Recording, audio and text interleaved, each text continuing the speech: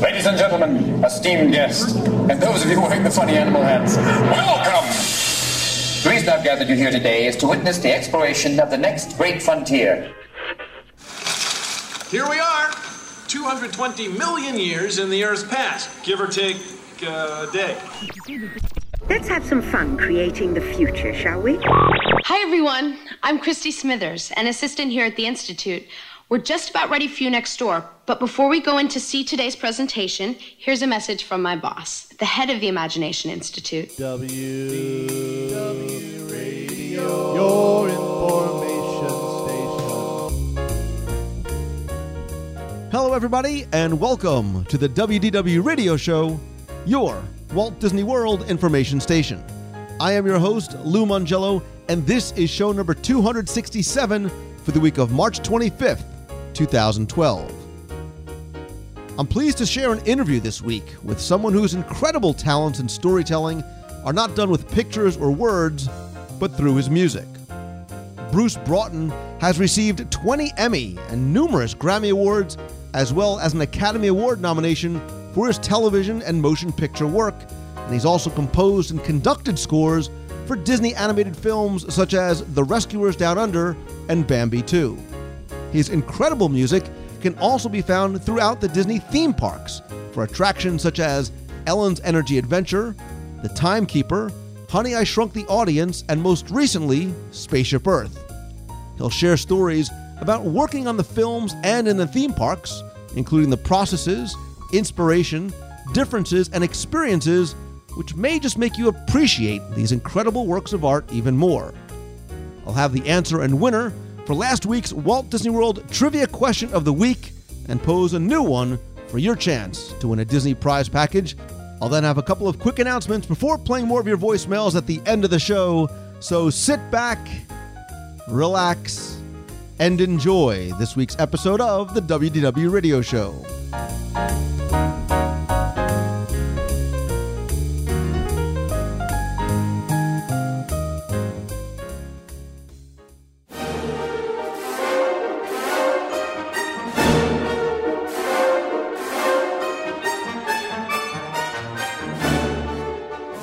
Oftentimes, the key to telling a good story on film, TV, or in 3 dimensions at a Disney theme park is through the accompanying music.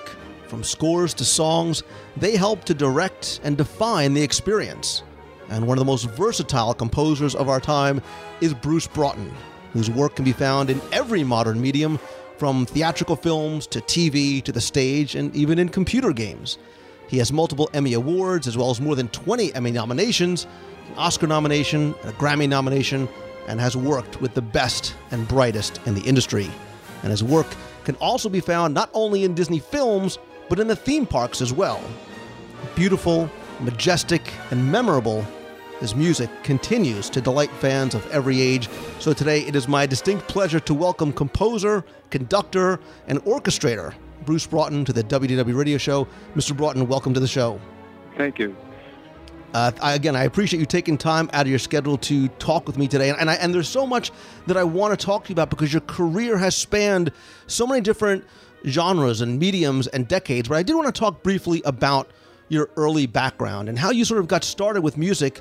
You know, was it one of those, your parents sit you down in front of a piano, like it or not, at age 3, or was it something you always had a love for? Well, I had a musical family.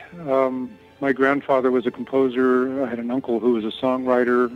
An aunt was a pianist. My parents could both play piano and play brass instruments. My brother's a composer, trombone player. My family worked for the Salvation Army, which is a musical organization, probably best known for their bands on the street years ago. But they still have some substantial musical organizations, and that was basically where I began my first musical education when I was a little kid learning to play a trumpet. But at the same time, I learned to play the piano. And music was the thing that everybody understood, and that was the one thing that was encouraged. Actually, I wasn't interested in being a musician. I was interested in being an animator, but nobody quite figured out what that was in my family, so I just continued into music. And I never had any intention of being a composer. I really went into composition because when I went to school, I had no idea. When I went to the university, I had no idea what I wanted to major in, so I thought I would take music since it was familiar. And I didn't know much about composition, so I took that, thinking that if I stuck around in school long enough, I'd find out what I really wanted to do. But I ended up being a composer, which turned out to be quite okay. So I've spent years doing that. Yeah, I think going into music was definitely the right choice because of what has become of it. So your parents' influence and direction certainly helped guide you. But it seems that you really started to break into the industry early on in TV. How did you get started working in and for television? I was very fortunate. Right out of college, I got a job working for CBS Television music department, which doesn't exist anymore. But it was a department that had been put together to provide music for the shows that CBS produced. And it had been in existence for several years. In fact, Jerry Goldsmith had been there before me about 10 years earlier, but he started in radio. But we started doing basically the same job, which was working as music supervisors, providing music from music libraries for the shows that we produced. And in Gunsmoke and Hawaii Five-0 and Wild Wild West and shows like this, CBS would hire composers for a certain number of episodes during the year. And for those episodes that they didn't need to have original music on, they would have the supervisors, like myself, select the music. So we were basically cue selectors, music supervisors. We would find the right music to go into the scenes, and we would edit them and make sure that they fit. And I did that for about 10 years, working also at the same time as part of the management. I was manager of the music department, and then I was assistant director of music. But it was a great way of learning how music worked in film, because frankly, if it didn't work, you just picked another piece. It wasn't, there was no trauma about it. And the idea of cutting music up and extending it and taking things out and putting things back in became pretty familiar. And I got to realize that music for this medium was very different than writing concert music, where in concert music you write it and it sticks. It's supposed to be that way. Nobody asks you to replace anything. Nobody asks you to take anything out. Nobody asks you even whether it works or not. But in film and television, if the music doesn't work, that is, if it doesn't do what it's supposed to do dramatically, then you have to change it. You have to modify it. You have to fix it until it works. It's a fairly objective kind of medium. And to be able to spend so many years doing that was really great preparation for being a composer. So when I left CBS, not wanting to get into management any further than I was familiar with television, and I went into the medium that I knew best. And I got busy working over at Universal Studios with the show Quincy. And then many of the guys who had been working on Gunsmoke, some of them found their way into the series Dallas. And the guy who wrote the theme for Dallas actually used to work in the CBS music department. He was originally the copyist, but he left copying and became a composer. Jerry Immel, he did the theme for Dallas and a lot of other TV shows. So we were all sort of like a big happy family working on shows with new stories and new situations, but in a familiar people. It was very nice. It was very comfortable and a great way to work and a great way to learn. And while you're doing the TV, one of the projects that you worked on back in around 1985 in the mid-'80s was the Steven Spielberg Amazing Stories, series, which was really, it was a who's who of who's who, because you had not only Steven Spielberg and Clint Eastwood and Martin Scorsese and Robert Zemeckis, but composer-wise, you composed scores along with, again, names like John Williams and Jerry Goldsmith and James Horner and Danny Elfman. Tell us about the Amazing Stories series and how that came to be. Well, the Amazing Stories, because it was Steven Spielberg, I think this was Steven's first foray into television. It was a very high-end kind of a project, and by that time I had gotten into features. I think I had already done Silverado and done Young Sherlock Holmes, which Steven produced, and a few other things. So I was now not just a television writer, I was a feature composer. And those were the guys that they were trying to get. So you're right. I mean, Danny Elfman, James Horner, John Williams, everybody who'd done features was working in this on this series. And I think actually I did more of them. I think I did 4 of them. I think I hold the record for doing as many as anybody else. But they were all really interesting. They were also done by either feature directors, or they were done by new directors who were given their first opportunity to direct by Steven. For instance, I worked with a guy named Todd Holland on his first commercial productions. He was fresh out of UCLA, but his work had been seen by Steven, and his shows were things that I did, and Todd and I became friends, and have stayed friends for all those years because of Amazing Stories. But there were a lot of other directors, like I remember Peter Hyams and Zemeckis and people like this were also doing it. So it was sort of like movies for television, except in a half-hour format. And it was fun because they were all very, very different. The shows were all very different. You didn't know whether you were going to be working on a Western type show or a cops and robbers kind of show, except that they all had the Amazing Stories twist. They all had some sort of fantasy element in it, and it was just a lot of fun. And I want to touch on the films as well too, because again, you mentioned Silverado, a 1985 Lawrence Kasdan film. This was your first real major film score, and for your first score, you also get an Oscar nomination. Can you tell us how you made that transition to film and how you got the job of doing the score for Silverado? Well, I had done a lot of Western work. I mean, when I was at CBS, I worked on Gunsmoke. In fact, Gunsmoke was my first commercial credit as a composer. And after leaving CBS, I worked on How the West Was Won, and I had done a miniseries called The Blue and the Gray, so this 19th century music was pretty familiar to me. And I had done, at that time, a lot of television. I was doing miniseries as well as TV movies. And my agent at the time said, there's a Western over at Columbia that Lawrence Kasdan's doing. And he said, it's kind of a long shot, but what the heck, So we got a meeting, and I got the script. It was a very thick, very dense script. And when I say dense, I mean that it wasn't one of these just sit down and read the story kind of scripts. It was a script that really had a lot of stuff in it. I mean, the dialogue was very carefully driven. The story was very carefully made. The descriptions were very careful, and I liked it immediately because I thought, boy, this has got some real meat to it. So the meeting I had was with Larry Kasdan and his brother Mark, who's a co-writer, and the editor, Carol Littleton. And usually these meetings take about half an hour, 45 minutes. We were there for a good 2 hours talking about the script. He hadn't started shooting yet. He was really just looking to find somebody who could do the music. But the main thing was, I think he was looking for somebody who understood his story. And I seemed to understand his story. We hit it off very well. He still had other people to talk to, other people to look at. And frankly, taking a chance on me was taking a chance because I didn't have a big feature background. I had, in fact, 2 features behind me. One that had been for Billy Graham, the evangelist, and the other one was a fantasy, Ice Pirates, that had not done great business. So my background for him was essentially the television stuff. So he decided that he would work with me, and he thought that it would work out really well, and as it turned out, it worked out very well.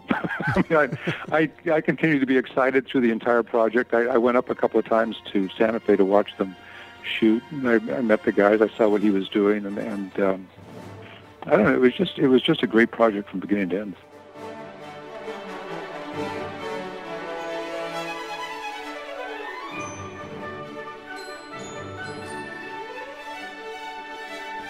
Well, and you mentioned, like you said, the blue and the gray and your experience working on Westerns. In the mid-'80s, the Western genre had died out from the popularity that it had decades earlier. How do you approach a genre of music like that for one that is really not very familiar, hasn't really been seen a lot in either TV or motion pictures? And how do you sort of make it modern enough for a mid-'80s audience? Well, actually, I didn't. He was very, Larry Kasdan was very specific about what he wanted. He felt that he was making the original Western. He was making a Western for people who had never seen Westerns. And when he told me that, I said, well, like who? And he said, well, think about it. He said, kids kids haven't seen Westerns. Says, you and I grew up with the Westerns because that was from our time. But our kids haven't seen Westerns. They haven't made a Western for years. So this is a Western for people who have never seen a Western. And to that point, he had pretty much put everything in a traditional Western that you could put into a movie. I mean, it has the shootout, it has the good guy, the bad guy, the ranchers versus the farmers or the cattlemen, whatever it was. All the sort of standard cowboy things are in that movie. And he spent a lot of time looking at old movies, the old John Ford movies and Westerns, to see how they worked and what they had and assembled. So when it came to the music, he said, I want a big traditional Hollywood score, Western score. And I said, oh, okay. And immediately I thought of, the first thing I thought of was Jerome Moross for the Big Country, because that was the really first big, outrageous Western score. There had been a lot of scores before that, of course, in all the Roy Rogers movies and the John Ford movies and all that kind of stuff. But the one that was really most distinct of that style to me that was Hollywood was Jerry Moross. And then, of course, right after that was Elmer's score for Magnificent Seven. So with that as sort of a guideline, that was the score that I sat down to write. And I found that The Silverado was a very specific film. It was very powerful. It was very much about friendship. It's about these four guys who meet and who try to go their separate ways, but they keep coming back as friends to get each other out of whatever their problems are. It was about family. It was about, it had a lot of feeling in it. And it was a very positive film. The good guys were really good, and the bad guys were really bad. So the score was made essentially for power and for energy. And, of course, I had a lot of energy because I was excited by doing this film. And it just sort of turned out to be the way it turned out. But I don't think I never thought of it as a groundbreaking score in terms of style. People like the score a lot, I think, because of the energy and because of the good nature. I mean, even at the end of the film, the Kevin Costner character says, "We'll be back." The last line of the film is "We'll be back," which people I think meant to be a sequel. But I think really what it was we're not done with our story. We're going to come back. The family's going to get together again. The friends are going to reunite.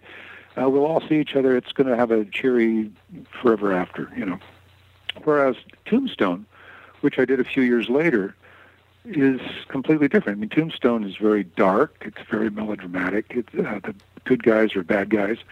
The story is not happy. It's about family, sort of, but it's really, really black hat. And that was a much different score. It didn't have, it had a different feel completely from what Silverado had. The two scores couldn't be more different, actually.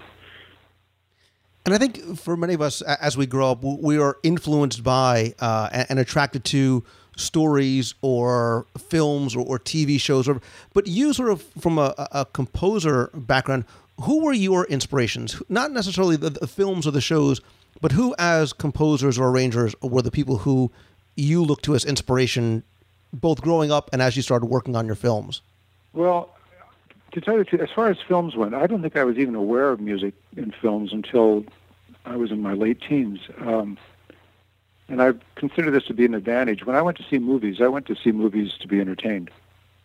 And rarely did I ever, if ever, remember a piece of music in a film. Once I decided that I wanted to go into movies, the reason I wanted to go into movies was because I decided I wanted to write music that would have an effect on people, music that could move people, that people could feel. And it pretty quickly came down to motion picture music, because that was the kind of music that they would take in movies. And so at that point, I started looking at movies and started looking at television shows and started really listening to the music and trying to separate the music from the film, which for a while was kind of hard to do. But I never forgot that people in general watch movies and don't pay attention to the music. They just get manipulated by it. They just feel what that is. But once I started looking at the movies and started listening to the movies, the guy who came up quickest on my screen was Jerry Goldsmith. I remember being a student at USC taking a film class, and part of the film class was to watch a movie every week. And I remember watching a couple of Jerry's movies, and I think, wow, man, that guy really can write. And the way he dealt with the drama and the way he dealt with the picture, I mean, he was my hero immediately. And he was to this day. I mean, I still think that Jerry had the best take on it. But I watched other guys. I watched the way Mancini worked, and I watched, John and Michel Legrand and I don't know, Larry Rosenthal and Lenny Rosenman and people like this. I mean, I became aware of an awful lot of people, particularly once I worked at CBS. We would hire a lot of these people because CBS, for the time that I was there, was also starting to produce motion pictures. So we were hiring all these guys to be the composers of our films. Outside of films, the composers that I grew up with were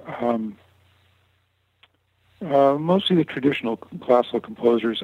I went into college with what I call Tchaikovsky ears.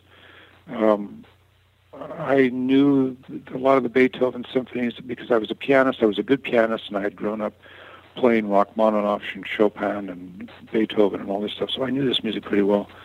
I was just beginning to get into Stravinsky. I hadn't quite reached Bartók. Anything later than that, when I went into college, I didn't know. When I got out of college, I had to learn it, and soon became interested in it because I had to expand my techniques as I was learning to write for television and for movies. So I think that my education continued actually right up to the present time because I'm still finding new music and still looking at new techniques and seeing how people do things in order to expand what I do. I have pretty, I guess what they would say, Catholic taste. I mean, I like a little bit of everything. There's not an awful lot of music that I don't like. If I can find some music in it, I'll probably like it, regardless of what the technique is or who wrote it. Okay. Tell us how you began to work for and with the Disney Company and your first project there. Disney, I think, let's see, the first project at Disney.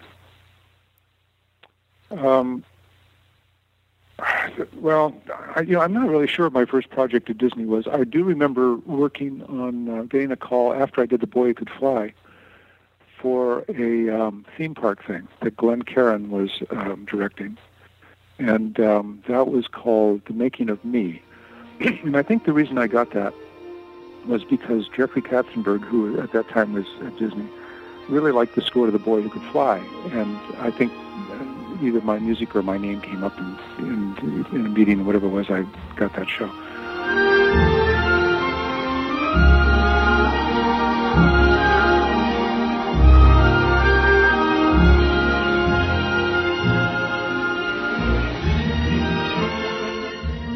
I remember it being an interesting show, and it played for years and years and years, and it had one little piece of animation, 1 minute of animation, which was the first animation I ever did. But the first real meeting I remember having at Disney,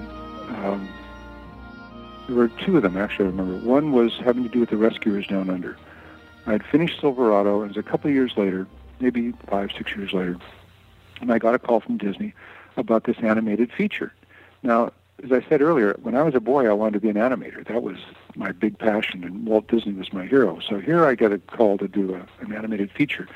A lot of composers at that time didn't like doing animation, and the animation guys sort of came hat in hand when they approached a composer about doing one of their films. This film was supposed to be an adventure story. It had no songs in it. It was set in Australia. It was a sequel to a popular movie. And the question was, would you be interested in doing this? And I went, yeah, you bet. I'd love to do this. It just sounded great. And they were surprised by how enthusiastic I was. Around the same time,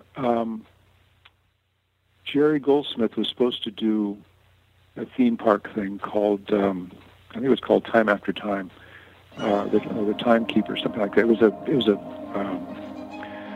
one of those circle vision movies where the picture completely surrounds you.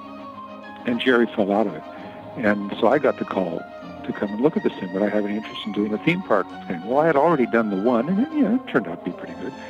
So I went and I looked at the circle vision thing, and man, it was really a lot of fun. It was basically based in France, and it was going to be performed in France. We were going to record it in England, and so I look at this thing and I think, wow, this is really cool. And I took to the people immediately. We all became really great friends immediately.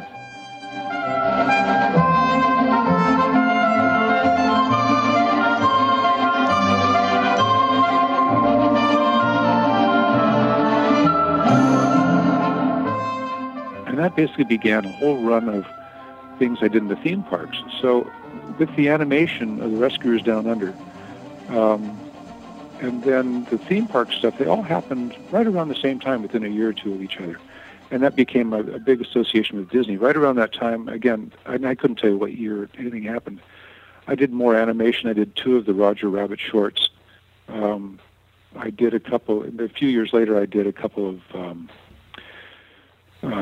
animated movies for a different department. There were the Three Musketeers with Mickey, Donald, and Goofy, and I did the sequel to Bambi 2, all as features. And then I did some live-action movies, comedies, like Honey, I Blew Up the Kid. I did the Homeward Bound movies. And these are the movies I find that most people in their 20s and 30s who know my music know me because of those things. Mm-hmm. They were basically kids' movies that they grew up watching when they were little. And then, of course, kids like to watch the movies over and over and over and over again. So they became really familiar with the music. They became really familiar with the music and the characters, and they had this big warm spot. And very often I say, oh, yeah, I wrote the music to Homeward Bound or something like that. They go, oh, I love Homeward Bound. I love the story about the dogs. You know. So it turned out to be a really good association, not to mention all the zillions of people who go to the theme parks and see the music, or hear the music, rather. The things still play. They play well. They're fun to watch. Yeah, and I want to talk on the theme park music in a little more detail, but I do want to go back very quickly to Rescuers Down Under and working on the animated films, because as a composer, do you approach the animated films any differently? And is it any different than scoring a feature film, whether it be by process or otherwise? Well, they can be different, and the styles are different. I mean, these days, most animated films look like live action because they're all computer generated. But the films like Rescuers Down Under and the films before that Disney was particularly known for were all drawn, the so-called 2D animation. And they can be different. I mean, you always have a choice of Mickey Mousing, which is to really point up the action, or you have the choice of leaving the action by itself and letting it play in the background like you would with a live feature. With the expertise of Disney and the techniques that they use, it's very often hard to tell in their animated movies. The timing is so carefully done that they even though they're drawn, they play as almost like live action movies. So sometimes you might beef something up. You might point to an action or something, and you always have the choice of pointing to the action or leaving it alone and letting it play as a drama. In Rescuers Down Under, it's about 50-50. There's a lot of playing to the action, but there's also the strong sense that it's a dramatic film. You know, it's an adventure.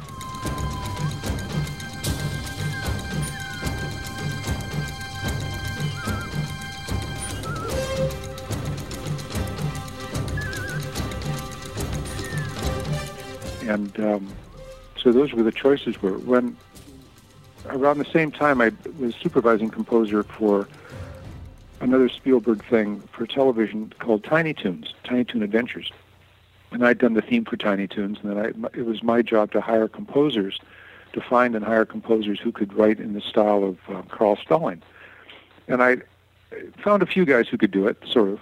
Mostly the guys I hired really couldn't do it, but they came as close to it as they possibly could. But that was a completely different style. That style, which was not nearly as fluid as the Disney style, could take a lot more Mickey Mousing, a lot more poking, a lot more very specific musical gestures than the Disney's films could. I think it's more just, it has to do with the style not only of the drawing, but also the style of the producing and what people want out of it. Sometimes in the animated pictures, they don't want any Mickey Mousing at all. They just want you to play the backgrounds. And it's interesting to see the old films like Tom and Jerry, as opposed to the old Mickey Mouse films, as opposed to the things that came out of Paramount, how those composers solved their problems, what they chose to play and what they chose to ignore.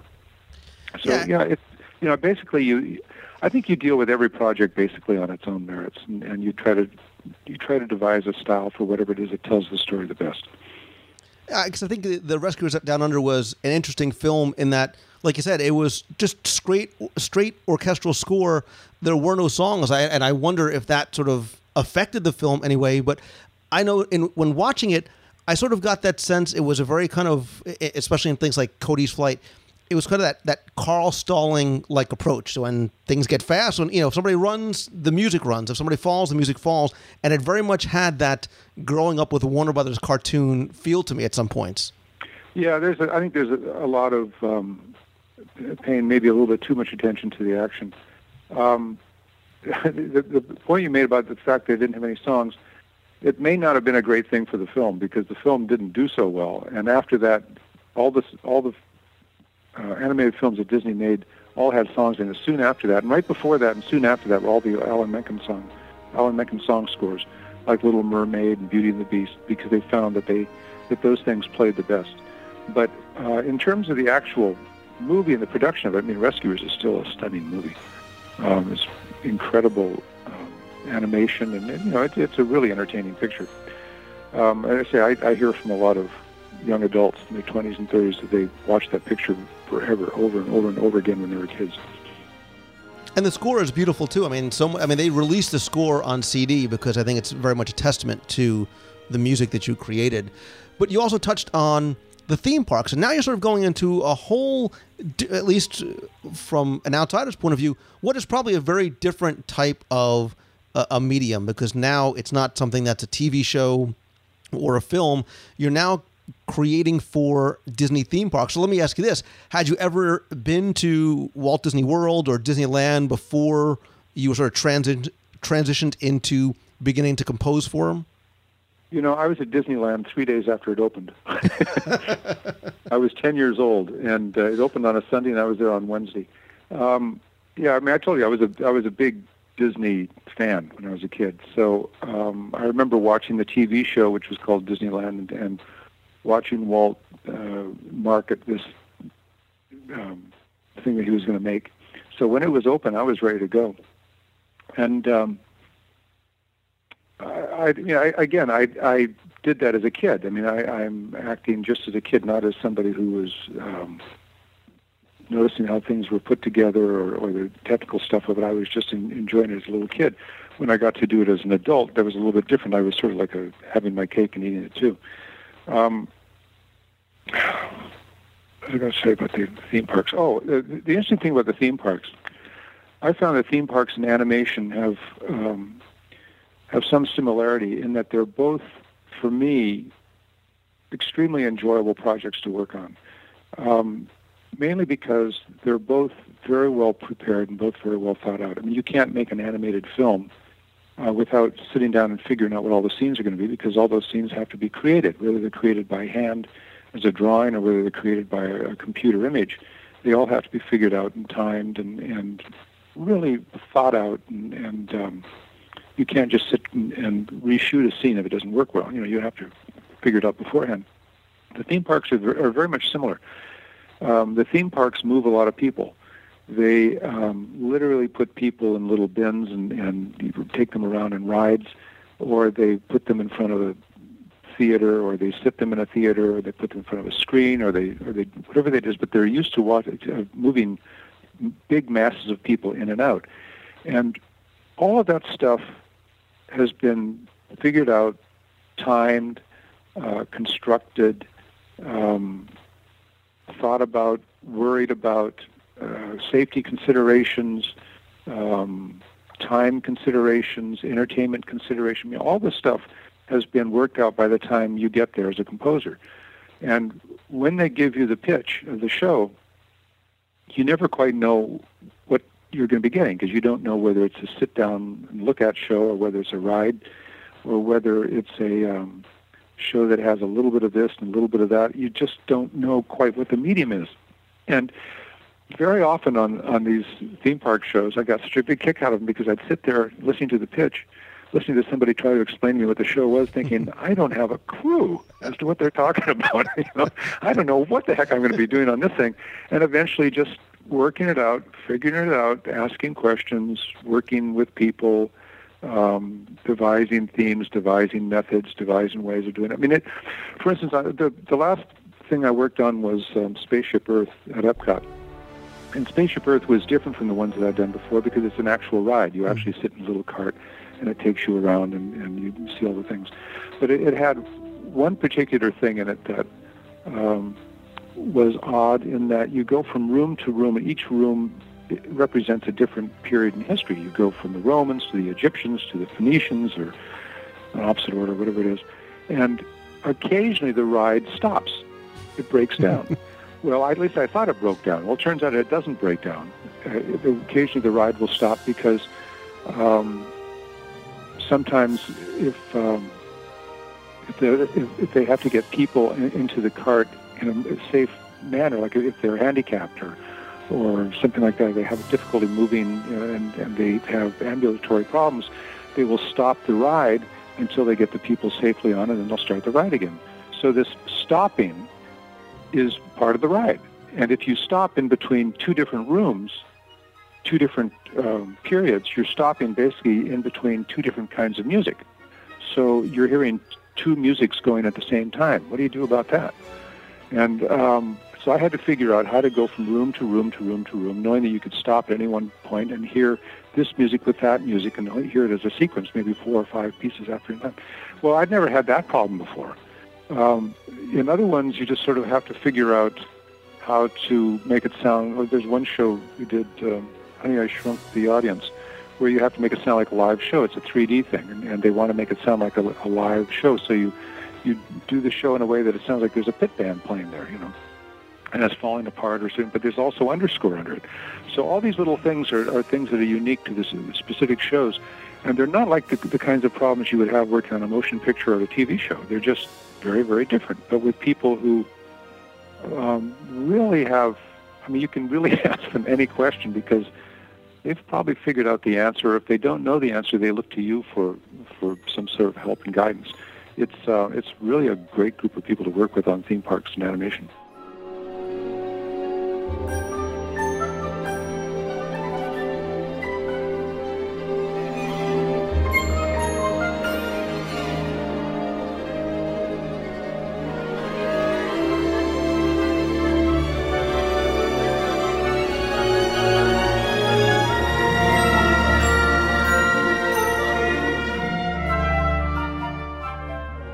I want to ask you specifically about a couple of the attractions you mentioned, but overall, when and where are you brought into the creative process of putting the attraction together? How far along are they, or do you have any sort of creative input as they are sort of going through initial concepts?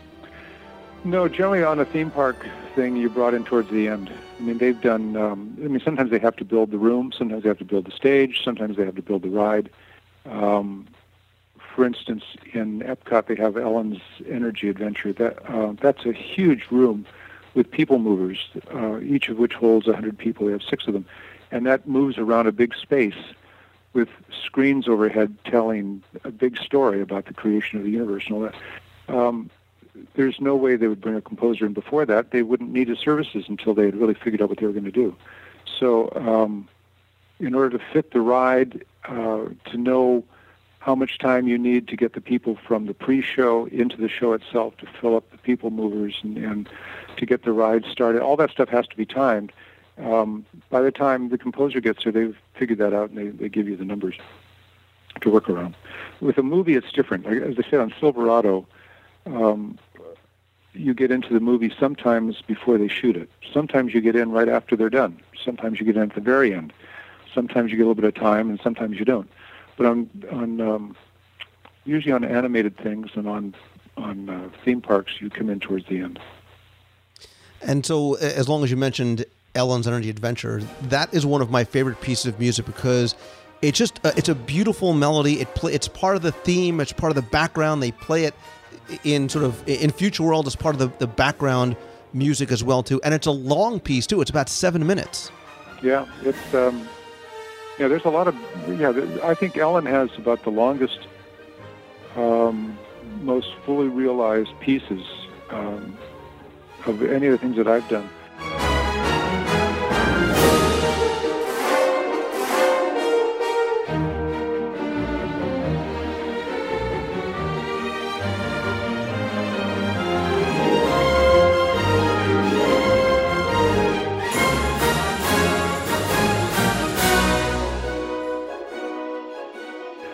mean, you have to figure it's a huge room.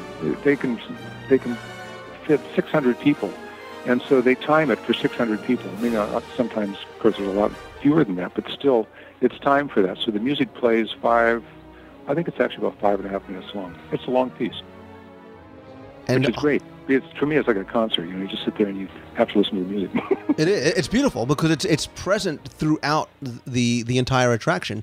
Yeah. And Honey, I Shrunk the Audience, I love as well, because I think there's, because it's supposed to be, and you're this very sort of prestigious Imagination Institute, it's very sort of dignified, but there's a lot of sort of whimsy attached to it too.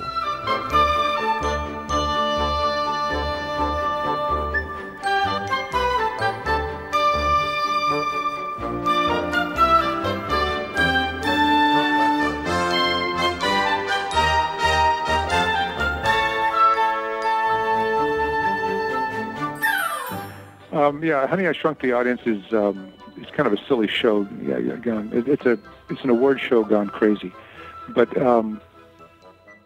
it's fun because it actually is put on it's placed on a stage that moves, and because when the kid rips the theater out, you've got to have the impression that the whole theater is moving. So they go to great pains to make it feel as real as it possibly can, and they do a 3D show to try and make it look as though it's actually happening in front of you with all the 3D stuff coming at you, the animated effects and everything else. It's quite a production. And as you said, Spaceship Earth, I assume one of your most recent or more recent works in the theme park. This was a Bruce Broughton project, from what I understand, from beginning. You wrote it, you conducted, you composed it, a 63-piece orchestra, 24-voice choir, again, talking about a very majestic, beautiful score. How did you have to approach it? Because again, you have to represent different periods. You have to be able to. The music acts as the transition element between all those different scenes.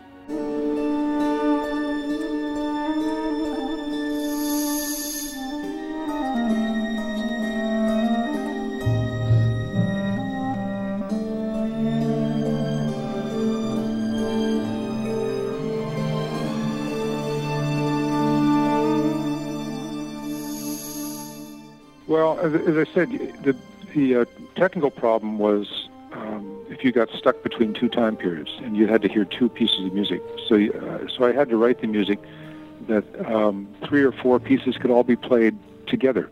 And there were other considerations, like little things that people would think about. When you go up the ramp into the attraction, they have a safety announcement because they don't want people getting off the tram. They have visitors from all over the world. Not all of them speak English. And they want to provide for the safety of everybody. So if the tram should stop, and it does stop, if it should stop in the dark, they don't want people to get scared and be terrified and jump out. So the music, which is offering a certain kind of atmosphere and a certain kind of ambience, also has to be of a type that permits the safety message to be able to come across, and also doesn't create so much fear and anxiety in people that they're going to, jump and try and get out the exit door somewhere. I mean, it's really very specific kinds of things. In Spaceship Earth, there are 3 or 4 areas where the music folds into itself. Like at the very beginning, Egypt, Phoenicia, Rome, all those things can be played together. Shortly after that, when you go through the Renaissance and the Middle Ages, much of that music is playing at the same time against itself. There are 1 or 2 or sometimes even 3 pieces playing simultaneously, depending upon where your eye is in the room. And then after that, I think there's another sequence, more contemporary, where the music again has to be played all at the same time. And then every once in a while you come into the big room with the big theme and the choir going and the vista of the earth and all that stuff. And then as you slope down, there's a little cartoon thing that happens in the seat that you're sitting in, which plays against the stuff that you just saw in the vista of the earth and all that.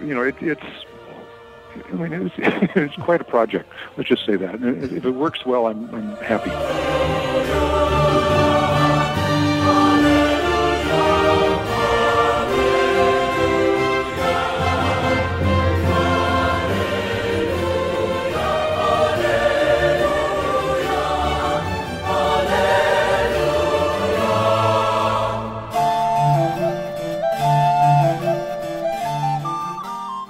thing I didn't account for, unfortunately. I took the ride after it was installed. The one thing I didn't account for was the actual sound of the tram, because it makes a lot of noise. And I thought, boy, if I had just paid attention to that, I would have at least voiced things a little bit differently. But overall, I think it works fine. Again, it's spectacular. And did it present any specific challenge, or as you're going through, again, you're representing different periods throughout history, so you also brought in not just standard orchestral instruments, but you bring in recorders and lutes and harpsichords, things that are not really present in modern music. Does that present any interesting challenges to you bringing those instruments in? Yeah, like who's going to play it? I mean, who's going to play crumhorn? You know, it turns out that there are people here, particularly in Los Angeles, that play a lot of different kinds of instruments. Recorders are pretty easy to find, but the lutes and the crumhorns and the sackbuts and things like that, the really old instruments from the Middle Ages, you have to find people who can get around on those. Well, you do, and then it's there forever. I mean, there's one of the pieces that has a what do you call it? A high tenor. What do they call them? A countertenor singing. It sounds like a woman's voice, but it's actually a guy singing. Well, the fellow who sang that was Grant Gershon, who leads the L.A. Master Chorale. He's a tremendous choral person in his own right, you know, great conductor and all that kind of stuff, but he sings, and he happens to sing countertenor. So you find the guys who can do this stuff, and everybody's anonymous on these things. You never know quite who's playing on it, and even who wrote the score. I mean, somehow people have gotten to know who wrote the score to some of these things, but, you know, there are no credits anywhere. It's just something that's supposed to be entertaining for anybody who comes in from anywhere. And while you created original music for Honey, I Shrunk the Audience and Ellen and One Man's Dream and some of the other ones like Timekeeper and Making of Me, Spaceship Earth was an attraction that was present for a number of years, had an iconic song attached to it and theme in Tomorrow's Child. Did that play into any decision making when you were creating a new song, or is it something completely new? You sort of discount what was there before, because it was one thing that a lot of people who are nostalgics certainly had an attachment to. No, I can understand that. I think that by the time I got there was really no conversation about it with me. I think by the time I got on to the process, they had already decided that they were going to have a completely new show. So all the music from that first attraction just, you know, was replaced, and that's true. I mean, people have big associations with this. I mean, I know people who go to the parks over and over and over and over and over again. They all have their favorite shows, and anytime you tinker with it, somebody's going to get offended or going to get upset or they're going to miss something. I hear from people who ask me all the time about the music from the Timekeeper over in Europe, because that show closed, I think, 2 or 3 years ago. But there are still people who love the theme, and they like to be able to get it. So Disney has, I think in the last few years, perhaps the last 5 or 6 years, started releasing music from a lot of their attractions that you can buy in the parks. But even then, you know, it's something that people grow up with. I mean, as I say, I was at Disneyland 3 days after it opened. I was 10 years old. Well, I'm a lot older than 10 now. And I remember a lot of those experiences. I remember how exciting it was as a little boy to go through. And I remember this show and that show and perhaps this theme. Or, you know, I used to watch the Mickey Mouse Club when I was a little kid. And I have a lot of associations with a lot of that stuff. So, yeah, you realize that when you're taking part in this, you're taking part sometimes in a piece of somebody's life. Well, and in the case of something like O Canada, somebody else's work, because Your Lifetime Journey was originally written by Robert Moline. When they later redo it, you rearrange somebody else's work, and now you also have to keep in consideration the song that you are writing is one that's going to have to reflect accurately the people and their culture. So how do you take Bob Moline's song, make it your own, make it unique, while still keeping that in mind as well? Well, it was a great song. I mean, that one, I was glad they kept that song. I tried to refer to it in the score so that when the song came in, it would feel as though it was actually somewhat familiar, I mean, for the people who hadn't seen it before.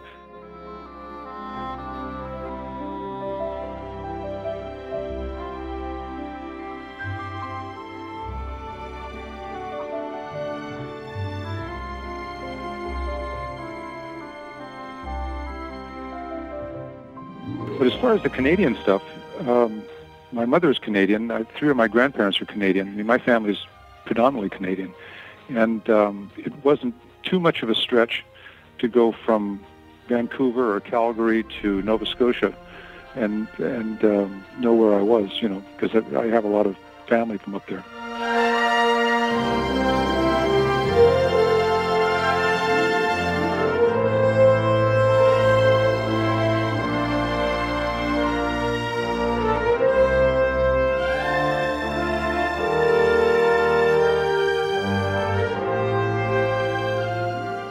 You said something before that stuck in my head, which was there were times that you were watching movies and the music almost seemed to be so well integrated into the film that you almost didn't notice it and that it blends in. Now as a composer, is that what you look for? Do you look for that music to be sort of transparent through whether it's a film or an attraction, or is it really meant to now kind of drive the story and the action and maybe add another layer to it? Well, no, when I was a kid, it wasn't that I almost didn't notice it. I didn't notice it. I mean, I really did not notice it. I was being worked on dramatically by the picture, and the music was just one of the elements. And I'm aware that when people go to the movies these days, that a lot of them really do not notice the music. They're just affected by it. When I go back and look at these pictures now as an adult, particularly with one who has, you know, a background in music, I'm sometimes surprised to hear how the music is almost screaming at you. You know, I mean, how could you miss this? But you get so involved with the picture, you don't really pay attention to it. So the job for the composer is to advance the story, is to make the story as much as it can possibly be. If the characters are not romantic enough, maybe you need to make them more romantic or more scary or happier or sadder or faster or slower, whatever it is. There's stuff that the music can do. I don't have any problem with having the music to be of sufficient quality that it can stand on its own, but it can't overtake the drama and it can't overtake the picture. And if the music is too interesting, that means you've probably overshot the picture. You know, or you've forgotten what the music was supposed to be there for. The music is supposed to be there only to support the film, because film music is only accompaniment.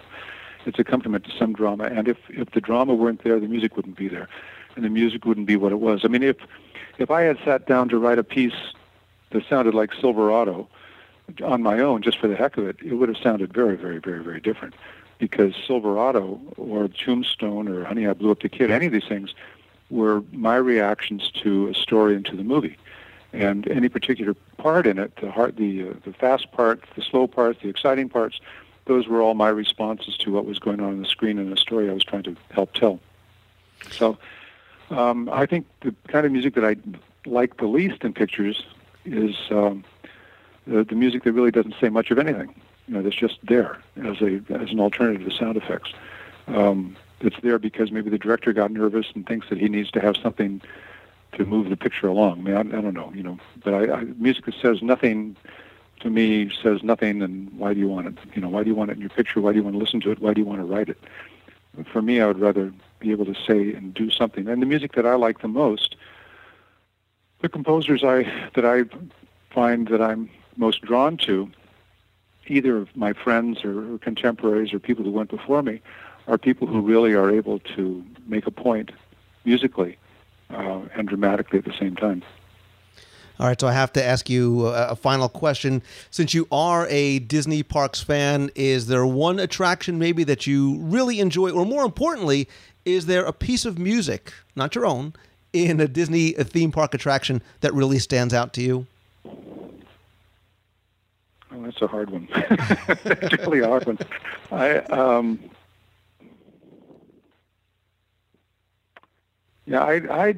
know. I don't know how I could answer that. I probably would be drawn to some of the older stuff, to tell you the truth, because I would, like everybody else, I would have my own associations, and I don't know. I mean, we were there a couple of months ago and watched a spectacular show at the end of the day at California Adventures. And it had a lot of the Alan Menken music, and it had a lot of the traditional Disney music, the songs from the 40s and all that stuff.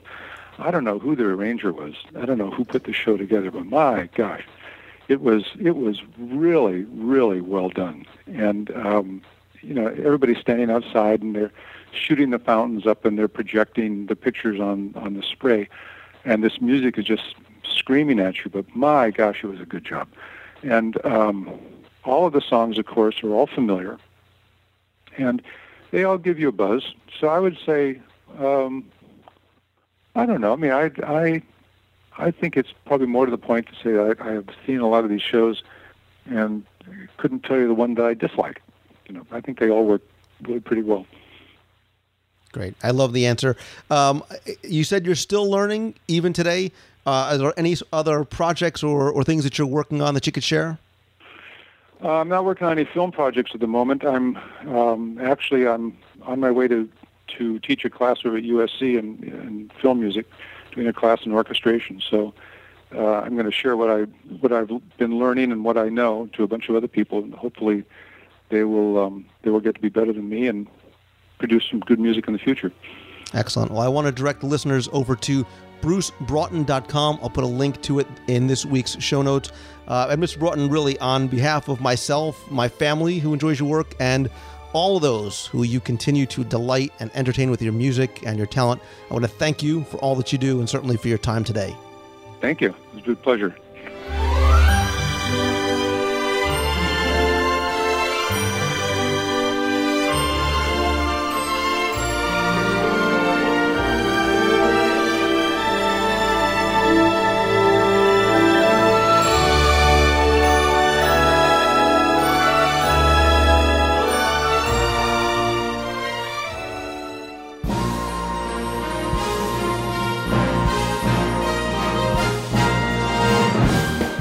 It's time for the Walt Disney World Trivia Question of the Week, where every week on the show I'll ask you a history trivia question, maybe play a random sound clip, or ask where in the world have you heard this question, to give you a chance to win a Walt Disney World prize package.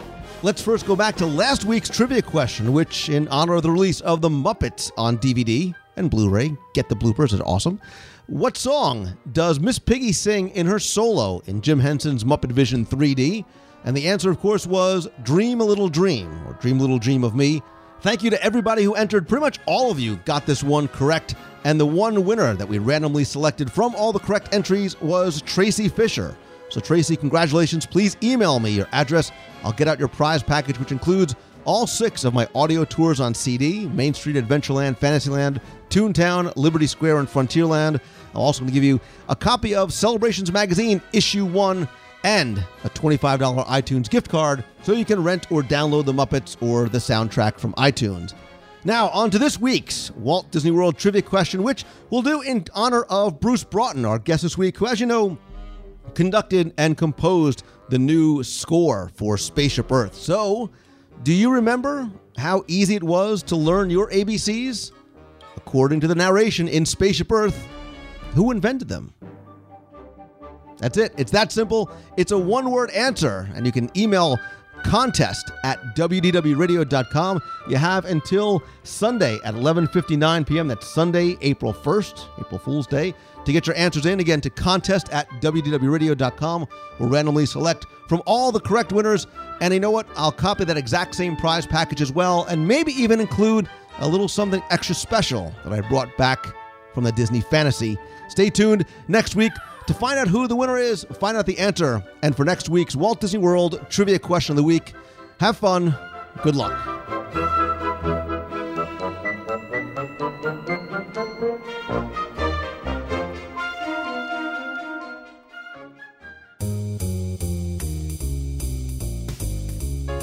That's going to do it for this week's show. Thanks again for taking the time and tuning in this and every week. Please come by the show notes over at wdwradio.com. Leave and comment there your favorite piece of Bruce Broughton music in the Disney theme parks or maybe in the Disney animated films.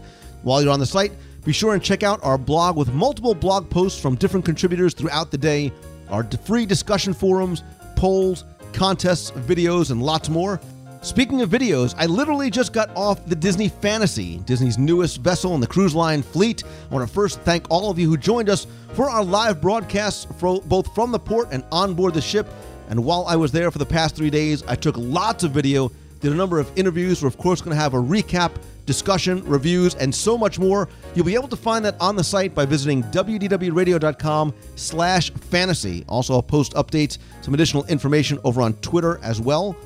And as long as we're talking about Disney cruises, don't forget you can still join us on our WDW Radio cruise aboard the Disney Dream, November 4th through the 8th, 2012. Looking forward to having another great group again this year. And of course, our very, very special guest, Richard M. Sherman of the Sherman Brothers, is going to share his stories and music and lots more exclusively with our group. You can get more information as well as a link to getting a free, no-obligation quote by visiting wdwradiocruise.com. And again, while there are cabins still available, I would highly suggest getting a quote and booking now, as rates will invariably go up. And of course, at some point, the ship will sell out, especially for our group to share what's going on with Richard Sherman. Again, visit wdwradiocruise.com. And don't forget that I also want you to be part of the show. So if you have a question you want answered on the air, you can email me at lou@wdwradio.com or call the voicemail. You can be heard on the air at 407-900-9391. That's 407-900-WDW1. Also, in addition to the podcast and videos, come by every Wednesday night at 7:30 p.m. Eastern over at wdwradiolive.com. There we'll have the weekly WDW newscast where you can watch, chat, and ask and answer questions, be part of our live broadcast, and then stay and chat with us for a while afterwards. And if you can't catch it live, I'll post the video on the blog and the audio in the iTunes feed as well. And don't forget, our next WDW Radio Meet of the Month in Walt Disney World is going to be this Saturday, March 31st. It's going to be in downtown Disney from 12:30 to 2 o'clock over at the Downtown Disney Dock, the lower-level seating area between Captain Jack's and the Margarita Bar, right across from Ghirardelli's. Come down, spend some time getting to meet other members of the WDW Radio family. And then what we're going to do is around 2 o'clock, we're going to head on over to the Art of Disney, located very close by, to see our friend Alex Mayer from the Disney Design Group, who's making a special appearance there. He's going to be exhibiting his artwork and premiering 2 new pieces, A Tink and Bambi and Friends. I'll put a link in this week's show notes for more information, where you can visit wdwradio.com and click on the Events tab. Quick thanks to my partners and sponsors, including Mouse Fan Travel. They are my, of course, official and recommended travel provider. Listen, whether you're going to Disney World, Disneyland, Disney Cruise Line, or Adventures by Disney, Becky Menken and her team of agents not only give you the best possible prices, all available discounts, but really the incredible level of personal service is what I think separates them from everyone else. And, of course, all at no extra cost to you. You can visit them over at mousefantravel.com. When you're coming to Walt Disney World, maybe you want something a little bit bigger. Bringing the extended family down. You want your own pool, spa, kitchen, game room, multiple master bedrooms with some great Disney theming. You can check those out over at allstarvacationhomes.com. And if you want to stay right in the heart of Walt Disney World, my favorite place to eat and visit, and of course stay in the incredibly heavenly beds, is over at the Walt Disney World Swan and Dolphin. Check out Kimonos, Blue Zoo, Il Molinos and Shula, the Mandara Spa, and lots more over at swananddolphin.com. And of course, my friends, and you are my friends whether we have met yet or not, all I ask is that if you like the show, please help spread the word. Let others know about it. Tell your friends, tweet out that you're listening, share links on Facebook, Google+, Pinterest, or wherever it may be. And please come by, rate and review the show over in iTunes as well. And finally, don't forget that there is no time like right now to start taking those first steps towards pursuing your passion and doing what you love each and every day. And when you do, always keep moving forward. So until next time, have a great week, everybody. See ya. Hi, Lou. Jen Tremley from Bristol, Connecticut. Just wanted to call in and say hi. Just finished this week's show, 259, about Dinosaur. It's one of my favorite rides in Animal Kingdom. I've always been a fan of it, even when it was Countdown to Extinction. It's just a cool ride. I really like the ride vehicles. I like the fact that it is a quote-unquote thrill ride, but, you know, you don't get off of it feeling, at least I don't get off of it feeling, you know, ill. It's just cool, you know. The dinosaur still scares the bejesus out of me every time it, you know, gets in our face, the big one at the end there, the Carnotaurus or whatever. And it's just a cool ride. I always make sure that I hit it every time I go, sometimes several times when I'm down there. So it was a very cool DSI show with Ryan, and just wanted to say hi, and haven't called in for a couple weeks, and I hope everyone's doing well, and just wanted to give a shout-out to the WDW family. Look forward to the anniversary show coming up, and I also liked last week's show about the best lounges in Walt Disney World. So keep up the great work, and we'll talk soon. Take care. Bye-bye. You've got a friend in me.